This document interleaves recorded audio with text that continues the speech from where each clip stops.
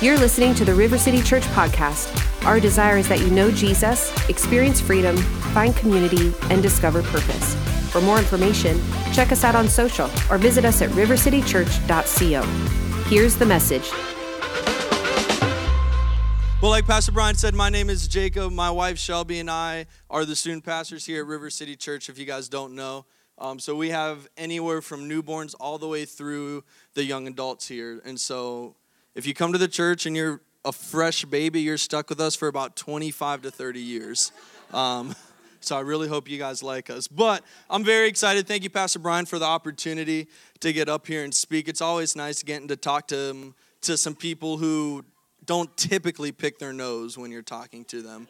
And so I appreciate you guys. But one thing I like to do whenever I speak is I like to have you guys participate with me. What I believe is that, what I know is that the Bible says that we shouldn't just be hearers of the word, but we should be doers of the word. So I like to do this little thing. If you guys will please repeat after me, just simply say, I expect, I receive, I do.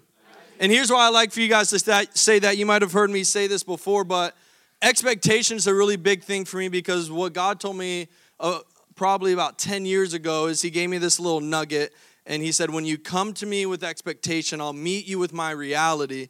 And my reality always surpasses your expectation.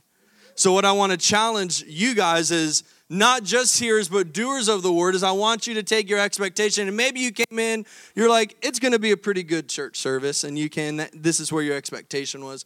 Maybe you had a really rough day at work and your expectation is pretty low. Like most of the day was pretty down here. So this is where my level's at. But I want to challenge you guys, wherever you're placing your expectation tonight, know that God's going to meet you there and then some. So how far do you want God to go with you tonight? Well, check your expectation right now in this moment. I believe that God has more for you. You haven't encountered the most of God. The Bible says that he can do immeasurably more than we could ask or imagine. And so you have not encountered the most of him. We want to come to God with expectation. When we do, he gives us something. He doesn't just give us something to take it and put it on a shelf, but God wants you to use, so truly receive what you've been given. And when he gives you something, he calls for action along with it. So I expect, I receive, I do. Amen. Leslie's not getting the rock. I'm watching Shelby over here. She hasn't even smiled yet. So, but the main idea you could say of the message tonight is going to be worship. Everybody say worship. Now, I need one of my city kids. Who? Let's see. How about, hey, Asher? I got a question for you. Super easy. You know this. Asher, holler at me and tell me, what is worship? How do we define worship? Think about it. Anything? Did you guys hear him? Asher said anything that makes God happy. That's what we teach our kids and city kids. Worship isn't, you don't have to go to ministry school for 20 years to be able to know how to worship God. You don't have to read the entire Bible from Genesis to Revelation to be able to worship God. All you need to do is have a heart to make the Creator happy. All you need to do is have the intention of God today. I'm making my goal to make your heart happy. And that's worship. Worship doesn't have to look like having a great voice. Worship doesn't look like having to be skilled on an instrument or any different ability. But worship is all about your heart, your mindset. Where are you putting your heart? Where are your intentions? And so if worship is anything that makes God happy, what I want us to realize is that your relationship can be worship to God. Your relationship with your spouse, your relationship with your friends, your relationship with your family members, with your coworkers, all of those relationships, if you're going in there with the intent of God, I'm doing this to make your heart happy, your relationships can be worship to God. When was the last time we went into our relationships as an act of worship? When was the last time we walked into work and clocked in with the intention of worshiping God through our job? Whether you just sit at a desk and crunch numbers all day, whether you're out working in the hot sun all day, no matter what your occupation is, you're still called to be a worshiper. When was the last time we went towards our job or we went towards school as an act of worship? The issue when it comes to that, and I think even our interactions with people, anybody ever had an interaction with somebody that wasn't pleasant? No, nobody in here knows what I'm talking about. Let me get the rock real quick. Yeah. Why'd you amen so loud? And so I know for a fact all of us at some point have had an interaction with somebody that wasn't pleasant. And we had two choices to make. We could choose to be like Jesus, or we could choose to not be like Jesus. But what if I told you that you could choose in that moment to make that negative interaction an act of worship to God? That moment when your reaction is to maybe say some not very nice words to that person or to do some not very nice things. What if I told you that you could worship God through your reactions? You see, the difficult thing when it comes to that is our own emotions or opinions become more important than worshiping God. When stuff happens in our life that pushes us to our limit, when stuff happens that frustrates us, that lets us down, that hurts us, we start to have these real emotions come up. And I don't want anybody to ever think that I'm saying that our emotions are meaningless or that there's no legitimacy to your emotions. Emotions and feelings are real, but they don't have to be what defines our life and defines our decisions. And when our mind and when our hearts get clouded with the emotions of what's happening around us, it makes it all the more difficult to worship God. Why? Because when you're upset, do you want to make anybody happy? When was the last time you got in an argument with somebody and you're like, man, I really want to give them $100? Probably never. Why? Because your emotions are getting the best of you. The simplest way of the simplest definition I've heard of the word idol is anything that you put before God. So if we're choosing to snap on somebody rather than to show them the love of God and make that interaction worship to God, in that moment we're choosing to allow our emotions to become an idol to God. Why? Because we're choosing to put those thoughts and those feelings and those emotions first.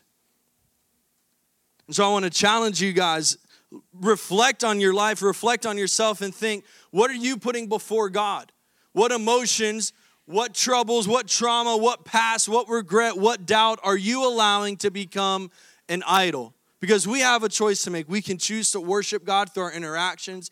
We can choose to worship God through our job, worship God through our relationships, or we can choose to let our emotions define us and dictate how we decide things. I want to challenge you guys, live your life in a way to make God's heart happy. That is the very definition of worship. Let's pray real quick. God, right now, I thank you so much that your word says in Psalm chapter 22 that when we worship you, you enthrone yourself on the praises of your people. Another version says that you inhabit the praises of your people. God, right now I pray that you would build a desire for worship. God, grow a desire, grow a hunger to make your heart happy. God, I thank you that as we do, you're going to inhabit our situations. As we worship you in the midst of our pain, you're going to inhabit our pain. As we worship you in the midst of our depression, you're going to inhabit our depression. God, right now, I pray that you would inhabit this room right now. Holy Spirit, we welcome you here right now in Jesus' name. Amen. Now, what I've noticed in my own life is when my faith is low, my worship is low. And when my faith is high, when it's easy to trust God, my worship is high. When I feel safe about trusting God, when I find it easy to trust God, I find it a lot easier to worship him. And vice versa. So if I'm worshiping God all the time, what's it going to do to my faith? If it's down here, it's going to start to pick my faith up. Why? Because God is inhabiting my worship. He's living in my worship. Whether I truly believe what I'm saying in that moment or not, my intent is to make his heart happy, and he's inhabiting those praises in that moment. But when we find ourselves on that first portion, when my faith is slow, my worship is slow. When my worship is slow, my faith is slow. That is an incredibly dangerous spot to find ourselves. Why? Because we're literally creating an idol. It doesn't have to be some kind of golden statue that we see in the Prince of Egypt. It doesn't have to be something that we feel like takes up all of our time, but idols can be created out of reactions. Idols can be created out of response, not necessarily something we spend hours upon hours doing. And so that's why it's such a dangerous spot, because we let our feelings inhibit our faith. We feel like we don't need God, so why am I going to worship him? We feel like we don't deserve God. Maybe you did something that made you feel like you're unqualified, that you don't deserve the love of God, when in all actuality, there's nothing we can do to earn his love, but that's what grace is all about. But our feelings make us think, oh, I don't deserve God, so I'm not going to worship God. Why? Because worship brings a creator closer. Worship makes God inhabit your heart, inhabit those moments. So if you feel shameful, why would you want to let God inhabit your heart? You're allowing your feelings to become an idol. We get to this moment where when we worship our feelings and emotions rather than worshiping God himself. But what I want you guys to hear tonight is worship trumps your feelings when you allow it to. And it's that second part. That's the part that really makes a difference, when you allow it to. Are you going to choose to worship your feelings? Are you going to choose to worship the situation, the difficulty? Are you going to choose to worship the comfortability? Or are you going to choose to push past all of that and worship the Creator and watch him inhabit your life? When worship becomes a lifestyle, what's being used to bring us down becomes an opportunity to lift God up. So we're going to read in Acts chapter 7 today about a guy named Stephen. You might have heard of him before. But Acts chapter 7, verse 54, the Jewish leaders were infuriated by Stephen's accusation, and they shook their fists at him in rage. But Stephen, full of the Holy Spirit, gazed steadily into heaven and saw the glory of God. And he saw Jesus standing in the place of honor at God's right hand. And he told them, look, I see the heavens open and the Son of Man standing in the place of honor at God's right hand. Then they put their hands over their ears and began shouting. They rushed at him and dragged him out of the city and began to stone him. His accusers took off their coats and laid them at the feet of a young man named Saul. As they stoned him, Stephen prayed, Lord Jesus, receive my spirit. Verse 60, he fell to his knees, shouting, Lord, don't charge them with this sin. And with that, he died. Stephen had made a decision that no matter what was done to him, no matter who he lost, no matter what he lost, no matter what his life looked like, he had made a decision that he was always going to worship God. He wasn't going to worship the people trying to kill him. He wasn't going to make his desire to fit in become an idol. But what was Stephen going to do? No matter what, he's going to put God first. He's going to worship God. And as he does, God inhabits his praise. And in this moment and in this story, that didn't mean that God inhabiting Stephen's praise didn't mean that Stephen would get to stay alive. But what God inhabiting the praises of Stephen looked like him showing people the grace of God as he was being killed. Somebody got to see God through Stephen that day. Why? Because he made it his decision to live a life of worship. Anybody in here ever gotten a song stuck in their head? Anybody? Anybody? I think all of us. You guys want to hear a song? If you ever get a song stuck in your head, you want to hear a song that helps you get it out? Ready? When a song is stuck inside your head, just sing this song. Sing this song instead. When you can. You guys aren't really getting it tonight.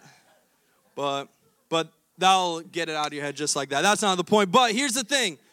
Because I'm very much a person, I always get songs stuck in my head. If I had $1 for every time Shelby would be like, Jacob, because I'm singing a song like quietly in the background, we'd probably be living, I don't know, like in Paris on top of the Eiffel Tower. That's how much money we'd have. I don't know. But we'd have a lot of money because I'm constantly getting songs stuck inside my head. And fun fact, did you know there's a scientific reason for that? No? Okay, good. I'm glad you didn't know that because I'm going to teach you something tonight. So, see, this is why the whole like youth ministry thing is nice, because we always teach them stuff. They always come in and walk away learning something new. Adults, that's not always the case. But there's a guy, Dr. Roy Baumeister. He explains it like this when it comes to getting songs stuck in your head. If you listen to a randomly chosen song and shut it off halfway through, the song is likely to run through your mind at odd intervals. If you get to the end of the song, the mind checks it off, so to speak. If you stop in the middle, however, the mind treats the song as unfinished business. This is known as the Zeigarnik effect. which is defined as the tendency to experience intrusive thoughts about an objective that was once pursued but left incomplete. And so my thought to you guys tonight is, when was the last time you allowed your worship to become an intrusive thought?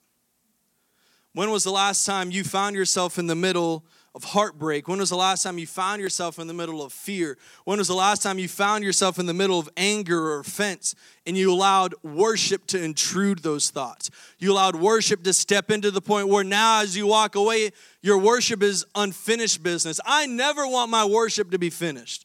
I never want to live a life where my worship is unfinished. Why? Because that means God isn't inhabiting my life like he could be.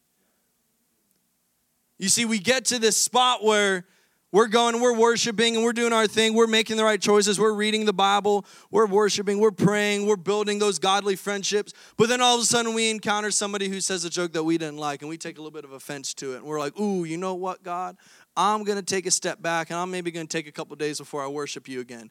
And then we get back on track, and we keep going. We're doing the right things. We're getting closer to God.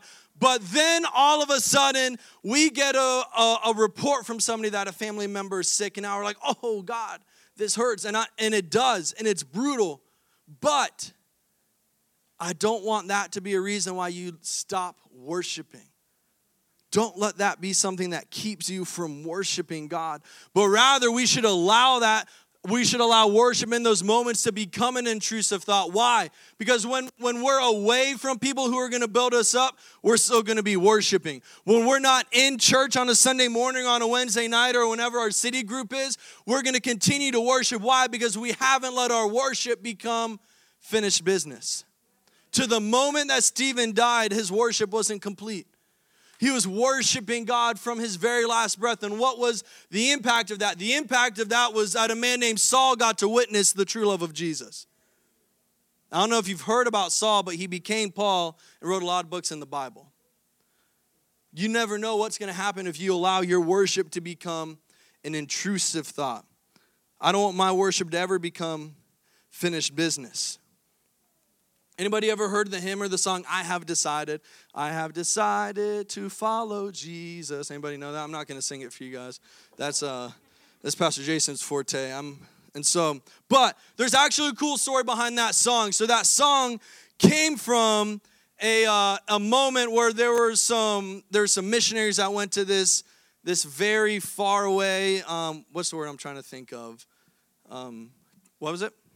Country? Yeah, country, but like, I mean, in a broad way, yes, but secluded. A very secluded tribe in a very secluded country. And so these missionaries go in and they start preaching the name of Jesus. But the thing about this particular tribe is they were a type of tribe known as headhunters. And so a little bit of a scary history fact, their way that they would defend their own land and let people know that you shouldn't mess with them is they hunt heads and they put them on a pole outside of their camp. Headhunters, right? They're very vicious, very aggressive people. But here's the thing about this tribe and these missionaries is they didn't care. They knew that it was an unreached society, so they were going to go, they were going to preach the love of Jesus. One person was receptive to them without trying to kill them, and his name was Nak Singh. And so Nak Singh ended up giving his heart to Jesus before his tribe would go and chase the missionaries out. The missionaries thankfully escaped. Nak Singh was the only one who gave his heart to Jesus. Now, his tribe was very anti-Christianity. They had many gods that they would pray to and worship. When they decided Nak Singh had given his heart to Jesus, they brought him, his kids, and his wife up in front of the entire community. And the leaders of their tribe said, Nak Singh, we want you to deny Jesus. Tell us right now that you don't worship Jesus. And Nak Singh was feeling very skeptical, and they got to the point where they ended up pulling out some bows and arrows, and they're now pointing them at his children. They said, Nak Singh, deny the name of Jesus right now, or you won't have your kids anymore. Nak Singh responded to them, I have decided to follow Jesus, no turning back. And as soon as he said that, arrows flew, and his kids dropped right before his eyes. Heartbroken. He chose to follow Jesus. He's choosing to make a lifestyle of worship. But in the process, he's lost his kids. So they tell him again, and this time pointing the arrows towards his wife, and they said, not saying, you have one opportunity to deny Jesus or your wife is next. And Noxing looks at his chief straight in the eyes and he says, though none go with me, still I will follow. No turning back.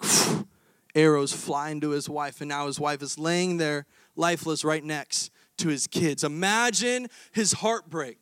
If I'm being completely honest, I don't know if I could have done it. I don't know if I could have watched this happen right before my eyes. To the next point where now the arrows are pointed at Noxing. And the chief says, you literally have lost everything that you wanted to live for. You can walk away with your life if you choose to deny Jesus.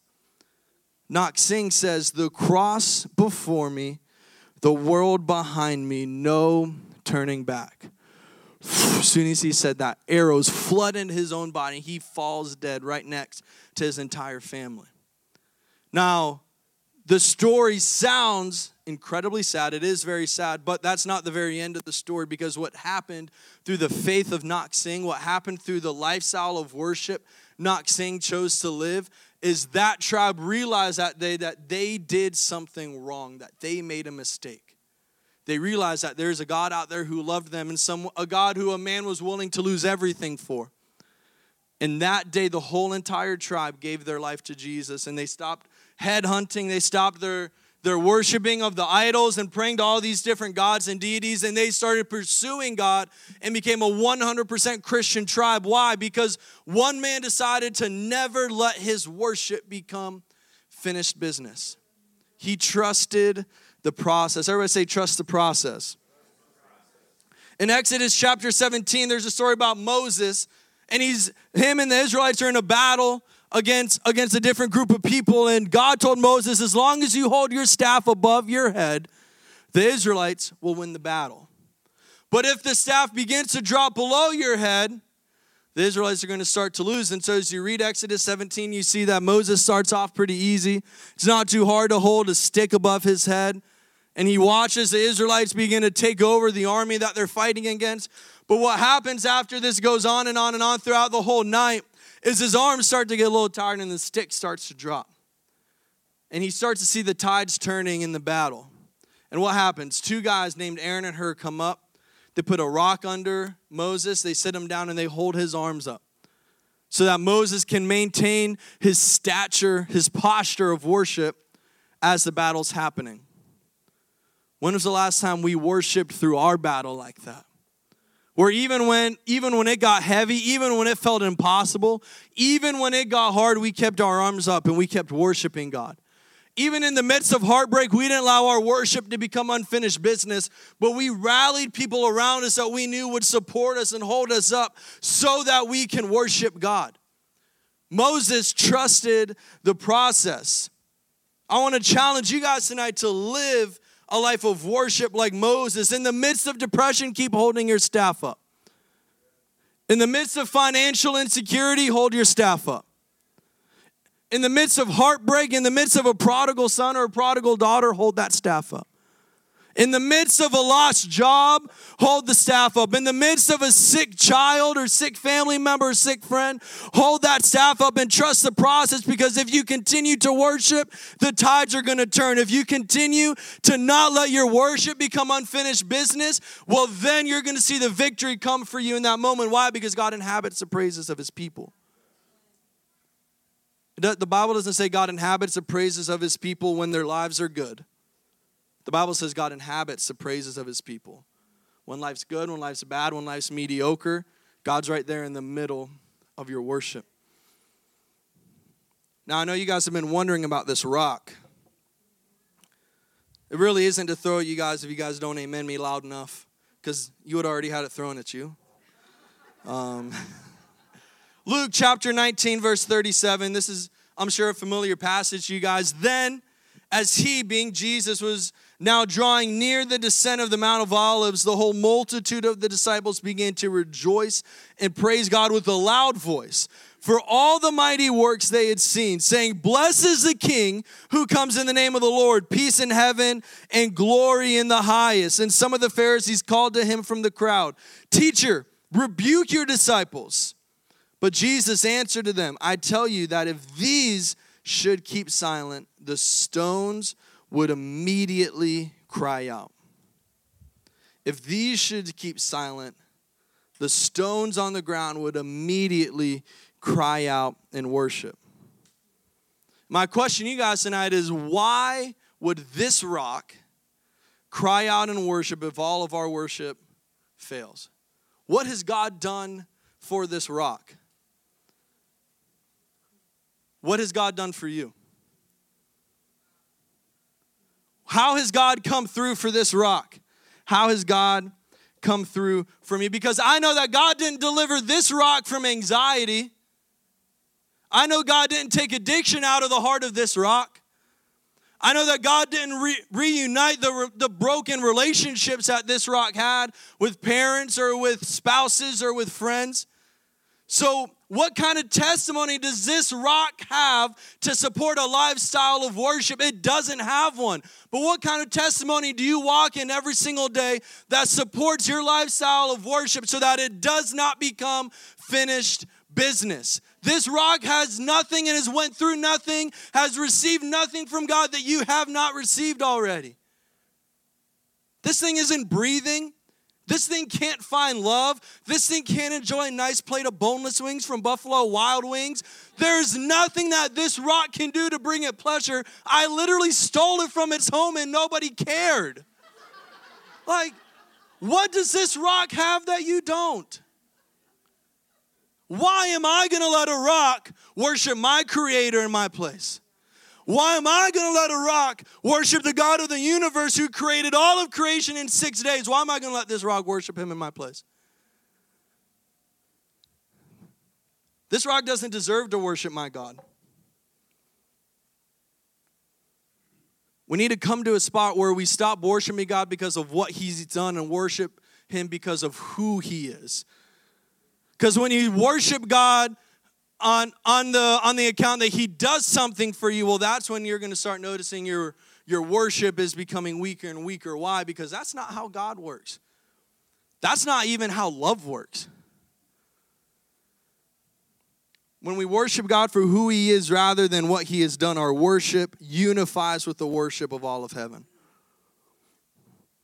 I'm sure a lot of you guys have heard the story of Abraham and his son Isaac.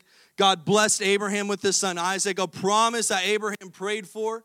And then God came to Abraham and said, Abraham, I want you to sacrifice your son Isaac to me. The son that you prayed years for. The son that I promised you, the very fulfilled promise I gave you, I want you to go on a mountain. I want you to sacrifice him to me. And I want to pick up in verse 4, Genesis chapter 22, verse 4. This is the journey Abraham took after God asked him to do this. Verse 4, on the third day, Abraham looked up and saw the place in the distance. Listen to what he said. He said to his servant, stay here with the donkey while I and the boy go over there. We will worship and then we will come back to you. Some of you are still waiting for your breakthrough because you're not worshiping God in the midst of your breaking. Because we're breaking, because we feel like we're losing, because we feel like we're on an uphill battle, we stop worshiping God when really your worship is what brings the power. Why? Because your worship is what unifies you and God. Your worship is what makes God inhabit your situation. So when we choose to worship in the midst of our breaking, it opens up the door for God to bring the breakthrough we're waiting for. Here's my other thought with this rock. Part of me feels like if it came down to it, it would be so easy for this rock to cry out and worship to God because it hasn't gone through anything. I'm sure we could spend the rest of the night, person after person, coming up and talking about trauma that they've walked through, heartbreak that they've walked through, breaking that they've walked through. And when we're in the middle of a breaking, again, it's hard to make someone else happy. When you're hurt, when you're broken, when you're lost, your last thought is, how can I help this other person? Why? Because you're just trying to hold the pieces of your heart together. When we go through the very real traumas and difficulties in our life, it really does make it harder to worship God. But how much sweeter does our breakthrough feel when we push through for it?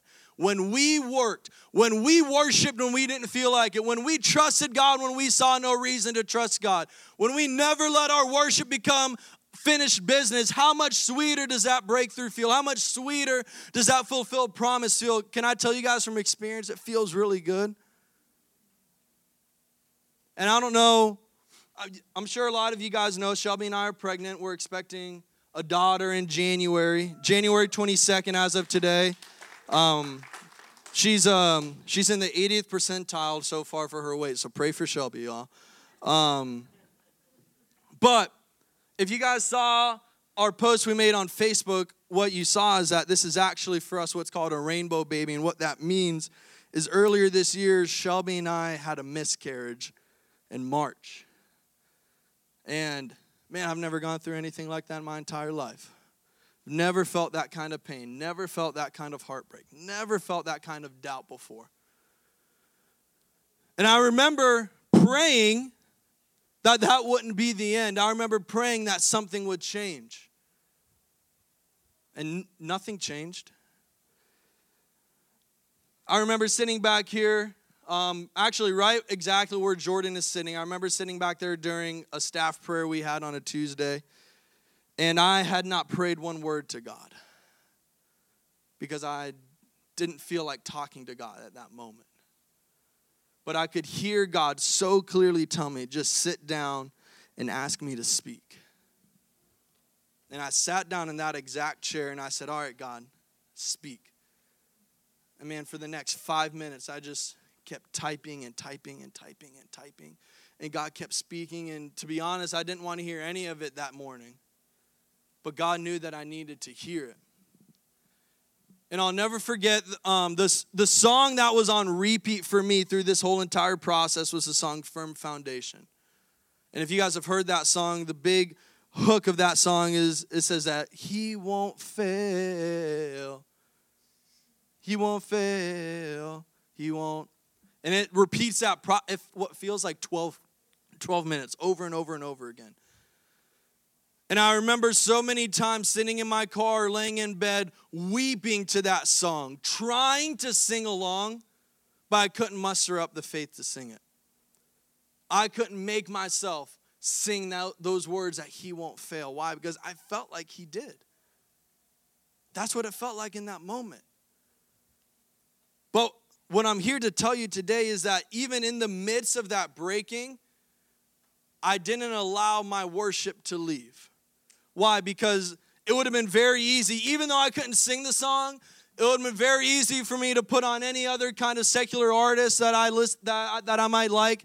Or it would have been very easy for me to go turn to something that's only going to hurt my heart more. It would have been very easy to turn to something that's only going to pull me away from God. Just because I couldn't sing the words doesn't mean I wasn't worshiping God. I didn't let my depression become an idol. I didn't let any kind of pain or offense become an idol. But even though I couldn't sing, I was still worshiping God. Why? Because His heart was pleased that I still chose Him.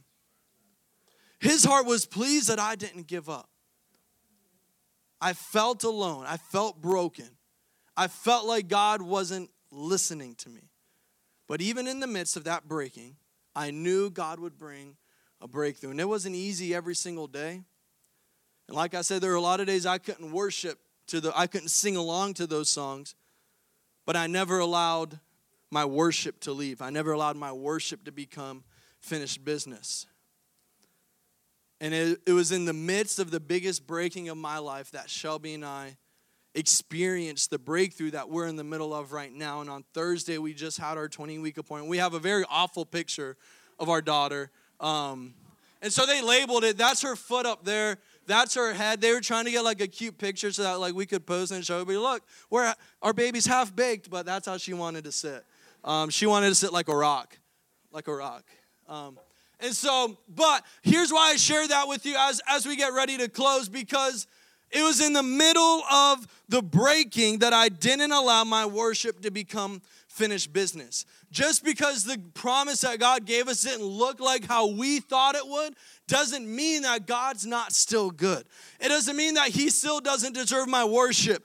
God didn't bring fulfillment to a promise of a child to this rock. So why am I going to let this rock cry out in my place? God didn't renew the faith of this rock. So why is this rock going to get to worship my God in my place? What has happened in your life? What is the testimony in your life that is going to be a reminder of why this rock does not deserve to take your worship? And I promise you, no matter how in the middle of a breaking you feel, it doesn't take away the fact that God is still good. And even if you're in the middle of the biggest breaking of your life, there's still something that God has done for you. And it doesn't matter how far away from him you feel. It doesn't matter how hard it is for you to sing those songs of faith. What matters is that you don't let your worship become finished business. This rock never had to worship God through the middle of a breaking before. And it never gets to feel the power and the faith that comes when you receive your breakthrough in the middle of your breaking. My challenge to you guys is to reflect and see what is breaking you right now. How can you worship through it? What has stolen your ability to trust God? What feelings have come up? What emotions have come up that have stolen your ability to sing to God and know that he's good and that his love endures forever? What is it? And as big as it probably feels and is, it doesn't mean that this rock should get to worship God in your place. That's why I love that song we sang during worship, that I won't let the rocks cry out in my place. No matter where my life is, no matter how dark the days feel, this rock's not stealing my worship. I'm not letting anybody steal my worship from the God of all creation. And after what I've went through in the breaking process and after the breakthrough I've walked in, there's never anything, there's never an idol, there's never a rock, there's never a situation that's going to take away my worship from the God who fulfilled the promise of a baby for me and Shelby. Never. This rock doesn't deserve it. This rock doesn't deserve to steal your worship. So as Pastor Jason leads us back in worship, we're going to go back into that song. It's called Lift You High. I won't let the rocks cry out in my place. And what I know, just because I'm human, just like you guys are, what I know is that there's a lot of you who are in the middle of your breaking. And like when I tell you guys I'd never been in a darker spot in my life, I've never experienced or walked through trauma until the way I walked through at the beginning of this year. I know where you come from when you're like, I don't know if I trust God right now. I know where you come from if you're like, man, it's really hard to even worship God in this moment. And standing on the other side of my biggest breaking moment I've ever walked through, can I tell you that it's worth it to push through? Can I tell you that God is still faithful and he is still good and there's still nothing that can steal your worship, that should be able to steal your worship from God? And so what I want to challenge you guys to do in this moment is, if you're in the middle of a breaking season, if you feel like everything is crashing down, if you feel like you can't get out of depression, if you feel like you can't spend one night without crying yourself to sleep, then I want you to come and worship God. Don't let this rock take your worship. These altars are open. I challenge you guys, not because anything physically different happens if you come to the altar, but give God that spiritual yes. Give God that symbolic, God, I'm trusting you even though I don't feel it. So if you're in the middle of a breaking season right now, if you're in the middle of the darkest time you've ever felt, or you just simply are finding it hard to trust God, I challenge you to come down to these altars and just worship God for some moments. We trust this message encourages you in faith and in your relationship with Jesus. To learn more about River City Church, find us on social or visit us at rivercitychurch.co.